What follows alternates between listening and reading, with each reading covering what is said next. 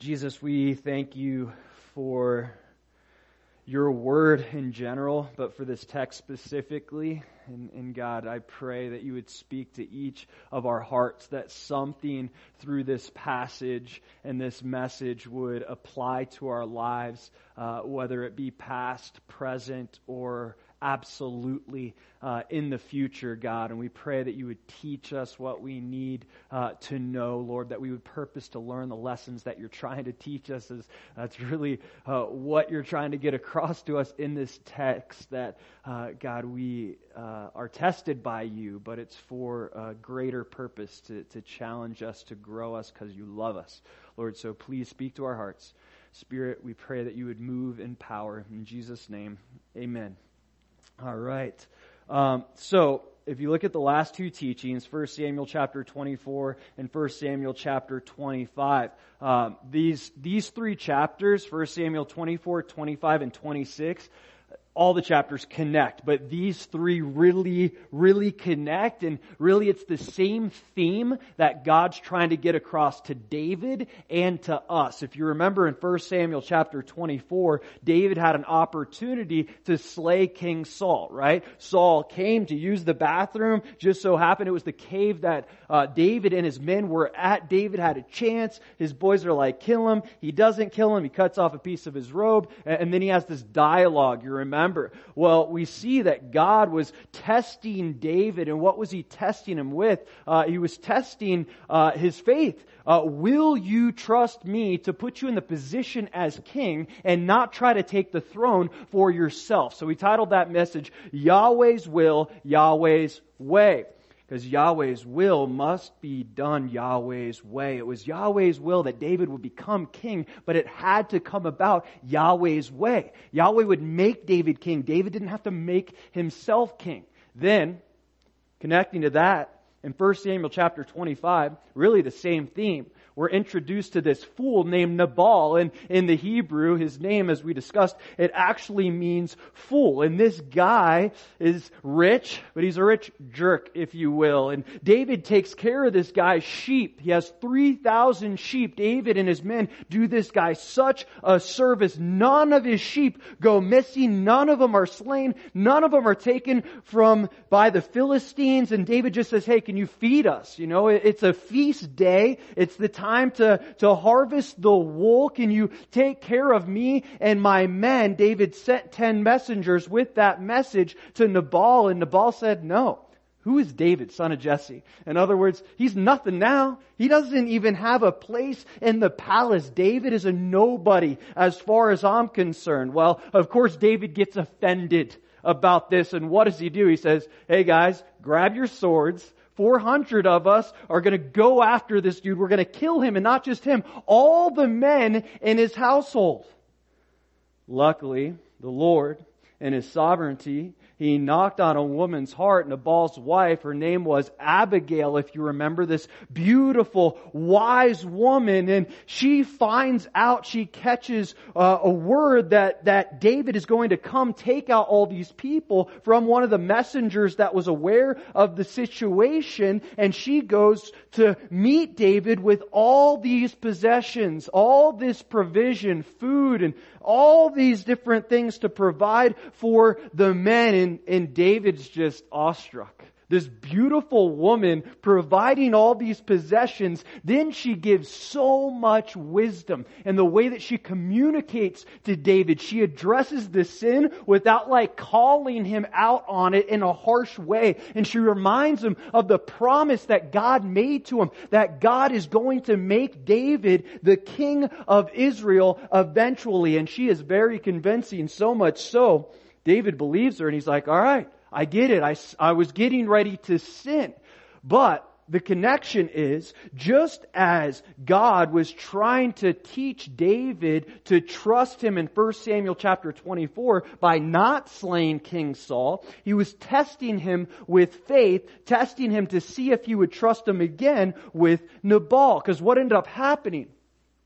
God slayed Nabal. David didn't have to go after Nabal because of the harsh words that he said about him. God took care of it. In God's sovereignty, He prevented David from sinning. But not only that, He avenged David. Why? Because God promises that vengeance is mine. Vengeance is His. Thus says the Lord. So we see these two chapters. David learning very similar lessons. The first time he passes 1 Samuel 24. The second time in 1 Samuel chapter 25, he almost fails. Now we'll see him tested with this a third time in 1 Samuel chapter 26. Just because we pass a test once or twice doesn't mean that God won't test us in that same area over and over again. And often He'll test us in the same areas. It might be different circumstances, a different scenario, a different situation, but often the theme is the same. God says, this is what I need you to work on, and I'm going to test you in this area over and over and over again until you pass the test. And that's the title of this teaching, A Test Passed. A Test Passed. And we'll see in this chapter, David will pass this test. But just because he passes the test doesn't mean he won't be tested in the same area again later on in life. He certainly will. But we'll also see that God doesn't just have a test for David, He also has a test for King Saul. He's trying to teach King Saul something differently, but He's testing King Saul in the same area, just as He's testing David in the same area. King Saul has a chance to pass a test as well. Let's look at it. 1 Samuel chapter 26, verse 1. Now the Ziphites came to Saul at Gibeah, saying, is David not hiding in the hill of Hachilah opposite Jeshimon? These Ziphites, they already ratted David out once. Now they're ratting David out again. I don't know the beef they have with David. I don't think they really have an issue with David personally, because the text doesn't reveal that. More likely, they're probably just trying to gain favor with King Saul. This is a man-pleasing issue at the very least. But what we see here is Saul being tested. Is David not hiding in the hill? Well, the Ziphites already told him that in the past. He went to go get David, and God had to teach him a lesson the hard way by revealing to him that David had the opportunity to slay him, and he didn't. God was not allowing Saul to go after David and be successful. Now, if you remember in 1 Samuel chapter 24, after David cut off the robe and confronted Saul, Saul promised, he swore, David, I won't come after you anymore. In other words. So we got to remember that, and we got to make the connection. He already swore that he will not go after David again. Now he has another chance to go after David. This should have been something that was expected. Saul should have anticipated this. If he had any kind of relationship with the Lord, he would have realized, no, this is a test from God. He's sending the Ziphites to test me to see if I'll keep my word, to see if I will be honest or I will deceive. Point number 1, anticipate tests. Anticipate tests. He should have anticipated this test, but so should we. Why do we get so surprised and so thrown off when God tests us? In 1 Peter chapter 4, if you would with me, 1 Peter chapter 4, verse 12, it says, Beloved, don't think it strange concerning the fiery trial which is to try you, as though some strange thing happened to you. Peter's like, quit getting surprised when you go through trials. Quit getting caught off guard when God walks you through a test. You're a Christian. You should expect to be tested. Why? Because Jesus promised this. In John chapter 16, verse 33, He says, in the world you will have tribulation. That's a promise from the Lord.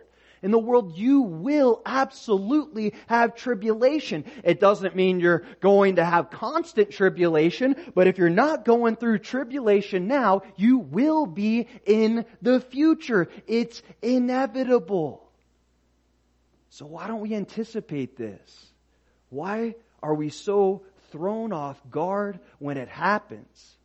If we aren't anticipating tests as a Christian, then we're making a huge mistake. We're making a big mistake.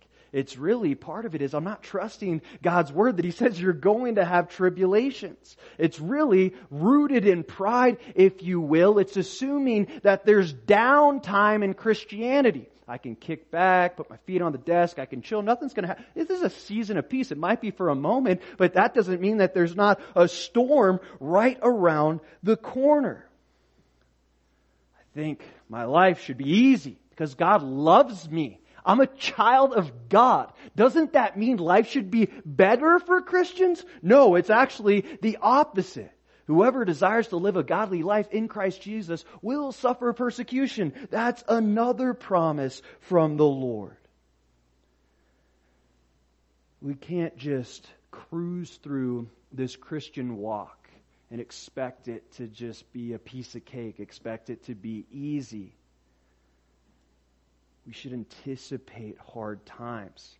Now that doesn't mean it's like, oh, woe is me. Life isn't that bad right now, but I know it's just going to get bad right around the corner. No. The Bible says count it all joy. Why? Because God's doing something precious through the testing, which we'll get into in a moment as it's revealed through David's story. Now Saul is going to fail this test. And I believe a big reason why he fails this test, one, he doesn't have a relationship with the Lord, but two, he's not anticipating this test. On the contrary, we'll see David is anticipating this test, and that's why he passes. 1 Samuel chapter 26, verse 2. Then Saul arose and went down to the wilderness of Ziph, having 3,000 chosen men of Israel with him to seek David in the wilderness of Ziph. So what does Saul do?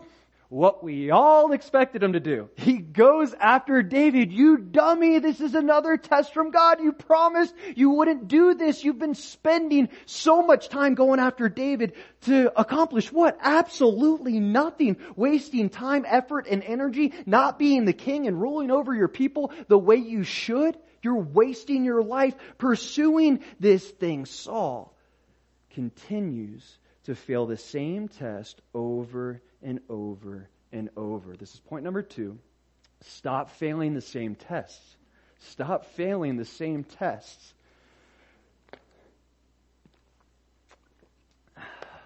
We often fall into this place where we fail the same tests over and over and over again, just as Saul and David in their examples. Yeah, it might be different scenarios, but the lesson God's trying to get across to us, we don't take it in this scenario and maybe learn it and apply it to this other scenario. Is that you? Are you one of those people? It's like God keeps testing you in the same thing over and over, and it's like you know what He's doing, but you're not anticipating the test, and you sure ain't passing the test. You keep failing it. Well, if that's you and me, you're in good company. The disciples had this same issue. In Matthew chapter 14, we're going to look at 2 passages in Matthew. In Matthew chapter 14, verse 15,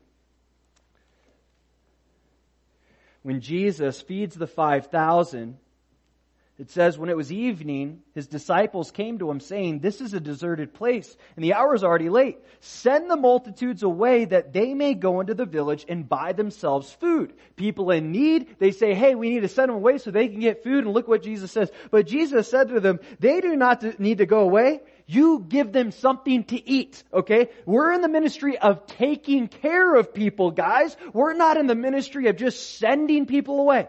Look what happens in the next chapter. Matthew chapter 15. There's this Gentile woman that has this interesting encounter with Jesus. And look at what the disciples say. Verse 23, it says, "But He answered her not a word. And His disciples came and urged Him, saying, 'Send her away, for she cries out after us.'"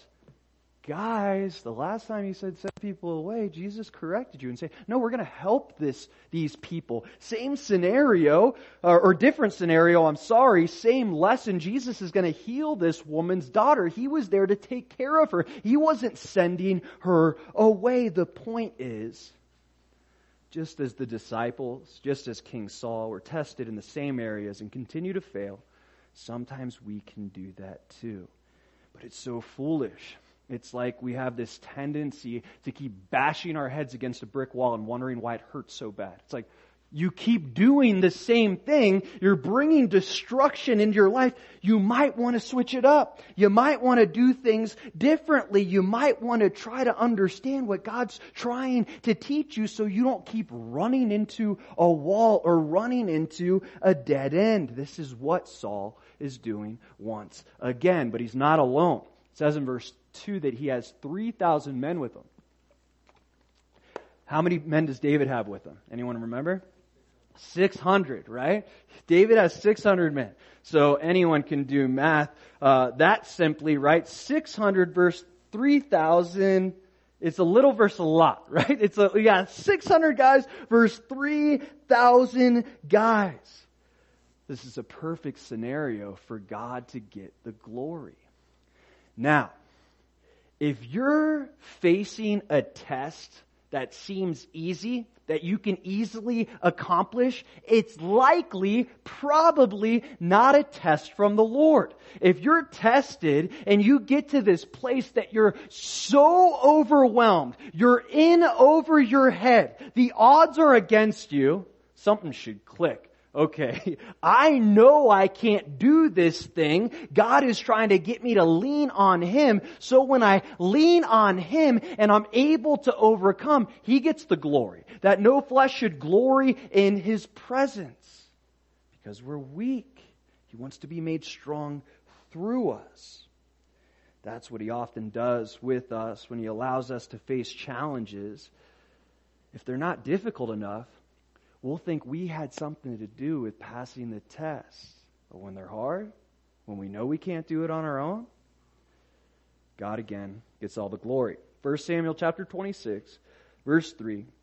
And Saul encamped in the hill of Hachilah, which is opposite Jeshimon, by the road. But David stayed in the wilderness, and he saw that Saul came after him into the wilderness. David therefore sent out spies and understood that Saul had indeed come. Imagine what David is thinking. We don't know if David trusted Saul's words, but you would assume that David probably thinks after that encounter, hey, the guy told me he's not going to come after me anymore. He probably won't. Imagine what he's thinking in this moment. This guy is relentless. He said he wouldn't do this, but he's doing it. I should have taken him out back in the cave when I had the chance. I'm a fool. Was I really hearing from the Lord then? Like, God gave me the chance then and I didn't take advantage. What is going on here? This guy is still out to get me. Now, these are things that I'd likely be thinking. I showed this guy mercy, and I shouldn't have showed him mercy. This guy doesn't deserve mercy. He deserves the sword. But when we read the rest of the text, we see that this isn't what David is thinking. This isn't what David is thinking. David isn't thinking, man, I messed up. David recognizes that this is another test from God. So David, he sent out spies. He's a wise commander. He knows God's got his back, but he's not just walking in there foolishly and arrogantly. He says, no, we're going to send out spies and we're going to check this thing out. I'm not bringing my 600 up against 3,000. He knows and is confident in God's favor, but he's also erring on the side of wisdom. I'm going to find out some more information before we come up with a strategy and make a move. 1 Samuel chapter 26. Verse 5. So David arose and came to the place where Saul had encamped. And David saw the place where Saul lay, and Abner the son of Ner, the commander of his army. Now Saul lay within the camp with the people encamped all around him. So David arose and he comes into the camp where Saul is encamped. David didn't hide. He approached this thing boldly. Yes, he did it with wisdom, but we see David as this bold, also wise, daring leader. We continue to see these character qualities in David. If it were me, I'd probably be like, guys, it's time to bail, right? It's time to leave town. This dude came with 3,000 of his people. David's like, no, I'm trusting God in this. I'm not afraid of my enemy. I'm going to confront my enemy. And that's exactly what David is getting ready to do. Now Saul is in this camp and his guys are all around him. This would have been very difficult for David to get to where Saul is. But David has like ninja skills and he's going to get there and do some sneaky stuff. We'll get into that in just a moment. Let's move on to verse 6. Then David answered and said to Ahimelech the Hittite and to Abishai the son of Zeruiah, brother of Joab, saying, who will go down with me to Saul in the camp? And Abishai said, I will go down with you. David didn't try to do this solo. He asked for help. This is point number 3. We need help to pass tests. We need help to pass tests. It's hard to pass tests on our own. Now, there are certain scenarios where God tests us, and it's specifically something that we have to walk through with the Lord. But more often than not, the Lord will test us in hopes that we wouldn't just lean on Him, but we would lean on the people around us. Don't ever believe the lie that you're in this on your own. If you're going through a test right now, or you just recently did, or you're getting ready to, wherever you are in that spectrum of testing, don't think, I gotta walk through this by myself. It's a lie. There's people to help you, people that want to help you. The Bible says in Hebrews chapter 10, verse 25, that we should not forsake the assembly of the brethren, meaning we're supposed to do this thing together as the body of Christ.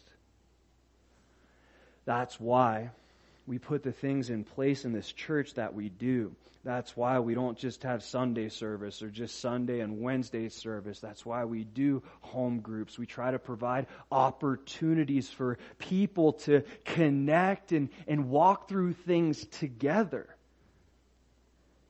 If we're not walking through things together, if we're not trying to use the help that's around us to pass tests, then we're being foolish and we're being prideful. And you might think that it's, I'm being humble, but no, it's being prideful. I don't want anyone to know.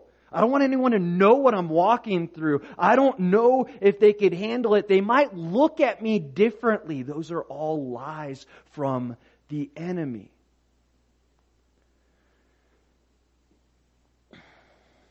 Abishai, he says, as a faithful friend, I will go down with you. Think about this. 2 dudes going down, 3,000 guys, and we're going to go to the middle to get King Saul. That's what they're going to do. But Abishai says, yeah, I'll go with you. This is a suicide mission. This is a suicide mission. No one thinking in their right mind would say, we're going to make our way out of this scenario. Anyone that has logic and reasoning would say, no, this is a situation where we're absolutely going to die. But Abishai was a faithful friend, and he was willing to put his life on the line for David. That's the kind of guy that he was. And David, in his humility, again, he asks for help, knowing that somebody would likely step up to help him. Now, sometimes our tests can seem so overwhelming that it prevents us from asking people for help. There's no way this person is willing to help me in this scenario. This is just too much to bear. This burden is too heavy. They can't help me here. I can't talk to them about this. I can't share this with them. I can't ask them for help. It's 2 of us going against 3,000. And those tests can be overwhelming, but again, God allows them to be overwhelming so that we'll seek Him and we'll seek others. You'd be surprised about how many people would show up to help you. You'd be surprised. There's a lot of Abishais out there. I know there's a lot of Abishais here in this church that if you ask for help, they will be there to help you. your test is not too big to not receive help from other people. Moving on, 1 Samuel chapter 26, verse 7. So David and Abishai came to the people by night, and where Saul lay sleeping within the camp with his spear stuck in the ground by his head, and Abner and the people lay all around him. Then Abishai said to David, God has delivered your enemy into your hand this day. Now therefore, please let me strike him at once with the spear right to the earth, and I will not have to strike him a second time. I'm going to get it done with on one blow. So we see the advice from Abishai. He's a faithful friend. He's willing to lay down his life for David. Then he gives his friend David advice. He's a faithful friend right now, or just previously in the last verse, but now he's giving some advice that isn't from the Lord. Once again, we see you can have faithful friends that will give you advice that is not from the Lord. So it's important for us to be seeking the Lord and the Lord first for counsel. Then go to our friends. Make sure the two line up.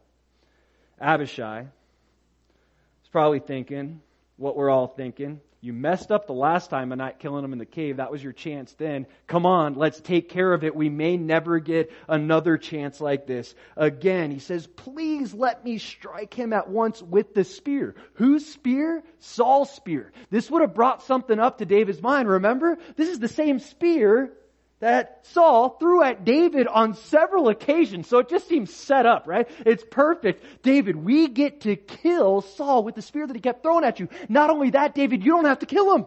I'll kill him for you. All you have to do is say, go, just do it. I'll kill him with his spear. You can watch. You have to do nothing except give me the go ahead. Everything seems so obviously easy. Seems like an obvious choice. Yes. Let Abishai do it. It's not David's sin, right? Yes, David would have credit for this sin by allowing it to happen. But David, in his wisdom, says, verse 9, David said to Abishai, do not destroy him, for who can stretch out his hand against the Lord's anointed and be guiltless? He's saying, Abishai, I don't want you to kill him for your sake. This is going to be on you. Yes, because David's the authority. He's going to have responsibility. But he says, no. We're not going to do this. David knows that this is another test. God is testing David once again in the same area, the trusting area, over and over again. Why would God test David in the same area 3 times in 3 chapters? Because He wants him to learn the lesson. He wants him to retain this thing, to keep it in his heart so that he trusts the Lord forever. It's point number 4. The more we're tested, the more we retain. The more we're tested, the more we retain. God will test us over and over and over and over and over again to solidify the lessons in our hearts and in our minds. We see 3 times, 24, 25, now 26, the same lesson. God keeps testing David. Why? Because He's trying to perfect him. That's James chapter 1, verses 2 to 4. We mentioned it earlier. It says, count it all joy when you fall into various trials, knowing that the testing of your faith produces patience. But let patience have its perfect work, that you may be perfect and complete, lacking nothing. That word perfect in the Greek is the word mature. God is trying to mature us. And how does He mature us? He matures us by testing us and testing us and testing us again. And then when we think the test is over, here comes another one. It's not to harm us, it's to help us. It's because He loves us. And as any good father would, He wants to mature us. He wants to grow us up. He does this through the avenue of testing. If we want to be perfected, then we got to be tested. Now, when I was studying to be a personal trainer, I remember the first practice test I took. I think I got like a 50 on it. And I'm like, oh shoot, this test is in, I think 2 weeks at that point. I'm like, bro, I had to get like, I think an 80 or above to pass. And I'm like, I've been studying for months and I get a 50 on this thing. I'm like, you gotta be kidding. I did better in college. This was so hard. It was so difficult. So you know what I started doing? Taking practice tests. Over and over and over and over and over and over. I don't know. I probably took over 10 practice tests. And by the time I took the final test, I think I got like an 85 on it or something. The point is, as we take tests over and over and over and over again, we get better at them. We grow. We mature, just as when God tests us over and over and over again. We might have passed the test in the past, but God again will give us a different scenario, so we solidify that lesson and that character in our heart even more than we did in the past. Now we think about this, and many of us love studying the Word of God, and that's great. It's great. It's good to have that heart, and the Lord calls us to have that heart, to study, to show ourselves approved as unto God. Faith comes by hearing, and hearing by the Word of God. You will grow from studying the Word of God, but the most significant spiritual growth spurts you'll ever experience is being tested on what you know. Okay, you might know this, but it only does you so much good until you learn to apply it, till you're tested to see where you're at with this thing, how your understanding lines up with the way that you live your lives. And as you're tested, that's when we're perfected. The Word produces faith, but it's the tests that perfect us. 1 Samuel chapter 26, verse 10. David said furthermore, as the Lord lives, the Lord shall strike him, or his day shall come to die, or he shall go out to battle and perish. Look what David says here. As the Lord lives, his day shall come. David is fully trusting God to avenge him. He's learned the lesson. He knows this is another test. And if you recall back in the last chapter, what happened? God had to use Abigail, but ultimately David, he didn't fail. He didn't completely fail the test. He trusted God, and God avenged him. God solidified it in his mind. I got your back, David. I got your back, man. I'm going to take care of you. Vengeance is mine. I will take care of your enemies. You don't have to take care of them. Or at least not all the time you don't. In this specific scenario, being King Saul, it wasn't for David to take Saul out. This was God's responsibility. But see, David is doing something in chapter 26 that he didn't do in chapter 25. In chapter 25, he wasn't taking the lesson from chapter 24 and inserting it into the scenario in chapter 25. Now, he's taking the lesson from chapter 24 and 25 and he's inserting it in the scenario in chapter 26. He's realizing that the lessons don't just apply to a certain circumstance. This lesson applies to all circumstances. I got to trust God in everything, whether someone's out to kill me or someone offends me. I need to trust Him all the time. And then he says, prophetically, at least in some sense, he says, or he shall go out to battle and perish. That's exactly what's going to happen to Saul in chapter 31. We'll get there in a few weeks. 1 Samuel 26, verse 11. The Lord forbid that I should stretch out my hand against the Lord's anointed. But please take now the spear and the jug of water that are by his head and let us go. So David took the spear and the jug of water by Saul's head, and they got away. And no man saw or knew it or awoke, for they were all asleep, because a deep sleep from the Lord had fallen on them. So David, he's taking the jug and the spear. Why? He's not like pranking Saul. Okay, he's not, he's showing Saul, which we'll see later on, that he had another opportunity to kill him, and he didn't. He doesn't want the spear. He doesn't want the jug. This is just to prove a point. And we see David and Abishai, they get away without anyone waking up.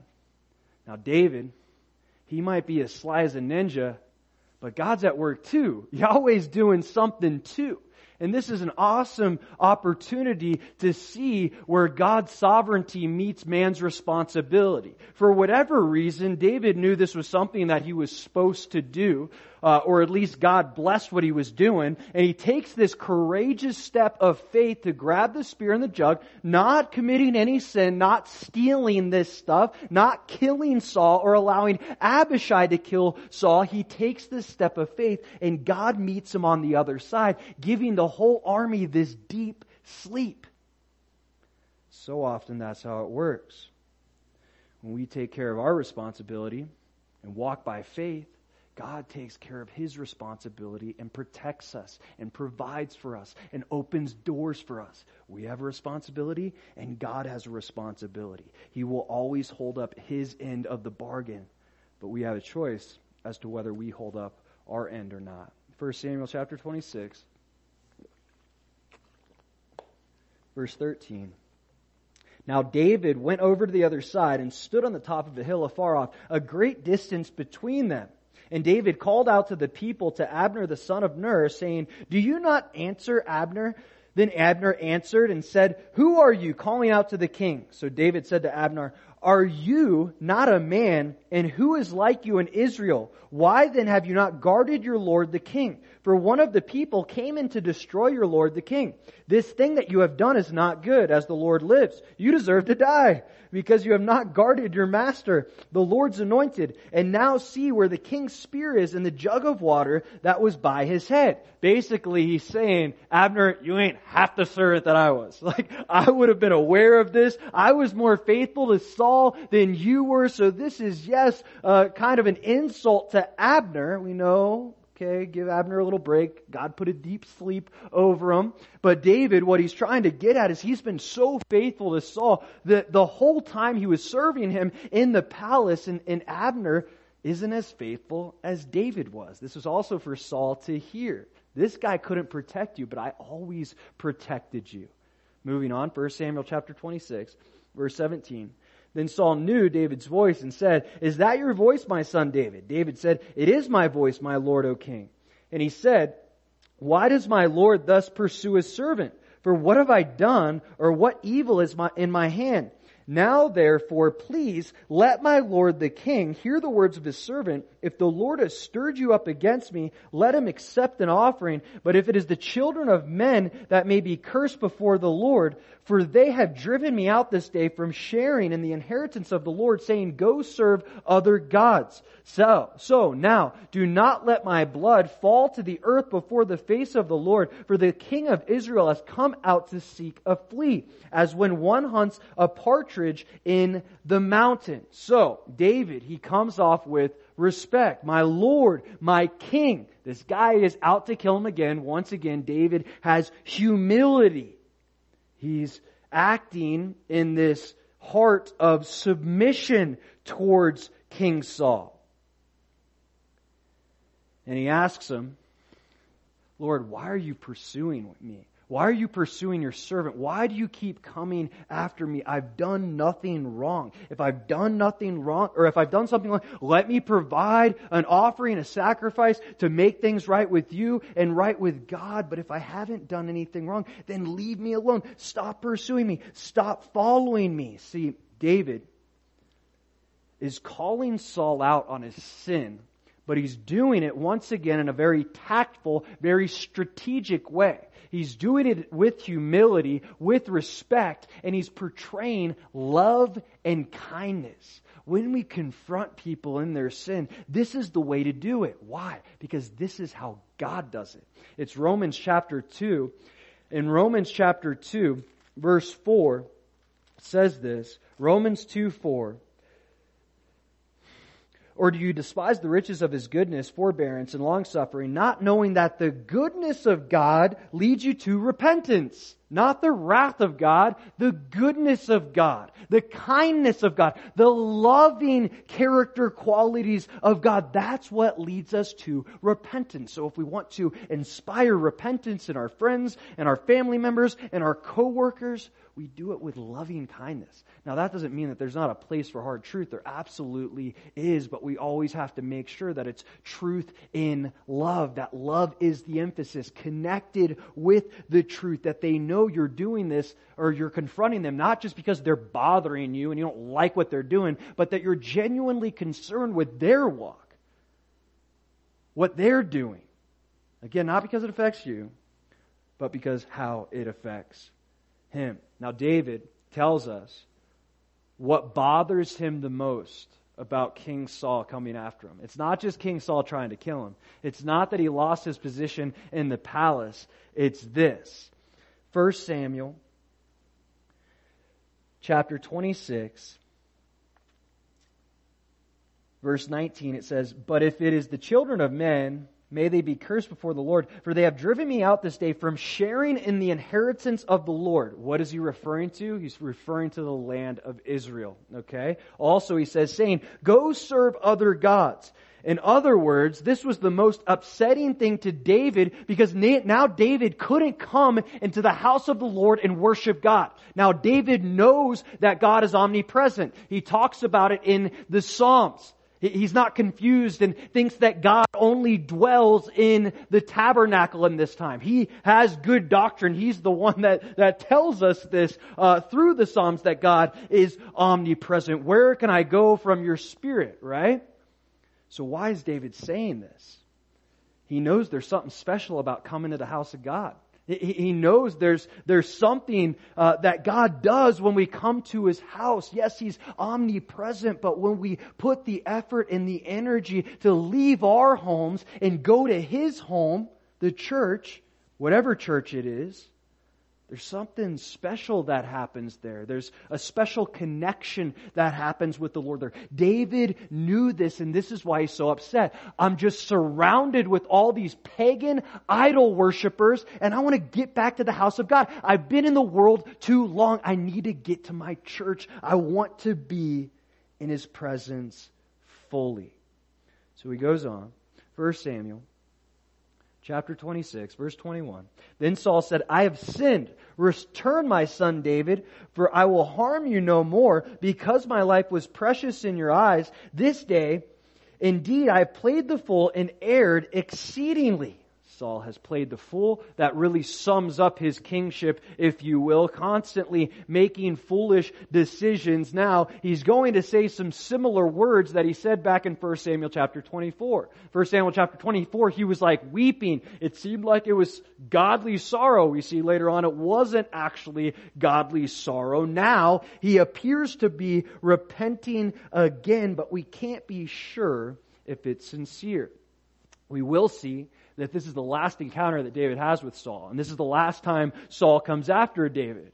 So Saul could have learned his lesson, but when we'll get to 1 Samuel chapter 27 next week, we see it looks like the primary reason Saul stops going after David is because David goes to the land of the Philistines after this. So we don't know for sure. It seems that's the main reason. Maybe Saul learned his lesson. Maybe he didn't. We can't know for sure. 1 Samuel chapter 26, verse 22. "And David answered and said, 'Here is the king's spear. Let one of the young men come over and get it.'" Maybe David's not fully trusting Saul. "Send one of the men over. I'm not sure about your words." I don't know what he was thinking there. Verse 23, "May the Lord repay every man for his righteousness and his faithfulness, for the Lord delivered you into my hand today, but I would not stretch out my hand against the Lord's anointed. And indeed, as your life was valued much this day in my eyes, so let my life be valued much in the eyes of the Lord, and let Him deliver me out of all tribulation." So look what David says. May the Lord repay every man for his righteousness and his faithfulness. David didn't just trust God to avenge him with King Saul and take King Saul out somehow, some way. He also trusted God to bless his faithfulness. David understood something. He understood what Paul later talks about in Galatians chapter 6. A man reaps what he sows. A man reaps what he sows. And David, he realized somehow, some way, yes, this was the right thing to do, but he talks about repayment. He knows this is going to pay off later.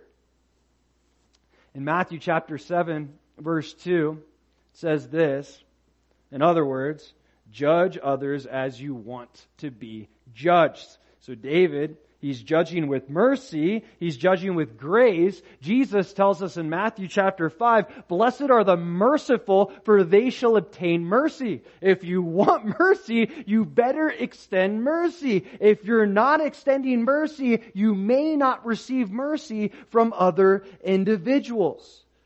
Whether David realizes it or not in this moment, he's going to be in desperate need for mercy from God later down the road, or he messes up several times. One real big one. 1 Samuel chapter 26, verse 25. Then Saul said to David, may you be blessed, my son David. You shall both do great things and also still prevail. So David went on his way, and Saul returned to his place. So what did Saul do? He went his way, David went another way. But Saul finally gave up the fight. Sometimes to pass the test, it means to give up the fight. Remember, I'm not talking about the good fight, but Saul's been fighting for the wrong thing for way too long. He was trying to grasp something. What was that? He wanted to take David out. It was basically an idol in his life. He was pursuing that, constantly thinking about it, going mad over jealousy because of who David was and who he wasn't. For Saul to pass his test, he had to give up. He had to surrender. He had to stop pursuing the desire of his heart, if you will. He had to stop wrestling with God. And sometimes, just as Jacob did in the Old Testament, we can get in these wrestling matches with God. I want this thing, I'm pursuing this thing, but God won't let me have it. So I'll take a break, but then I'm going to go back to pursuing this thing because I want it so bad. Eventually, I'm determined to get it. And we wrestle with God over and over and over again. But let me tell you something that you already know. That's not a wrestling match we're ever going to win. We're never going to win that wrestling match. The sooner we say uncle, the better. You guys know what that means, right? Uncle? Okay. Wilma, it's an American thing. We'll explain it later. It's like if somebody's like picking on you, messing with you, they'll like hurt you or pinch you until you say uncle. That means I give up, okay? Another word for surrender, okay? The Lord wants to bring us to that place of surrender, that we're not holding on to that thing, but we're willing to give it to the Lord. The more we wrestle for that thing that the Lord doesn't want us to have, the more destruction, the more injuries, if you will, we're going to bring into our lives. If we're not willing to say uncle immediately, we too, just like Jacob, will end up walking away with a limp. It's going to hurt us. It's going to be painful. God will make sure we learn the lesson. If we don't surrender on our own, He will bring us to that place of surrender, just as He does Saul here in this text. Again, it says, the last sentence of verse 25, so David went on his way, and Saul returned to his place. Each man walked away, hopefully with a lesson learned and a test passed. Now, Saul didn't pass his test. He perhaps maybe learned his lesson. We don't know for sure. He doesn't go after David, but we talked about some potential reason why as David goes and spends time with the Philistines in the next chapter for a while.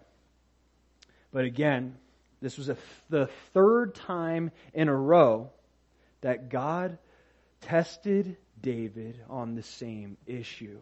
And God will continue to test us on the same issues over and over and over again until we pass the test. This is the fifth and final point.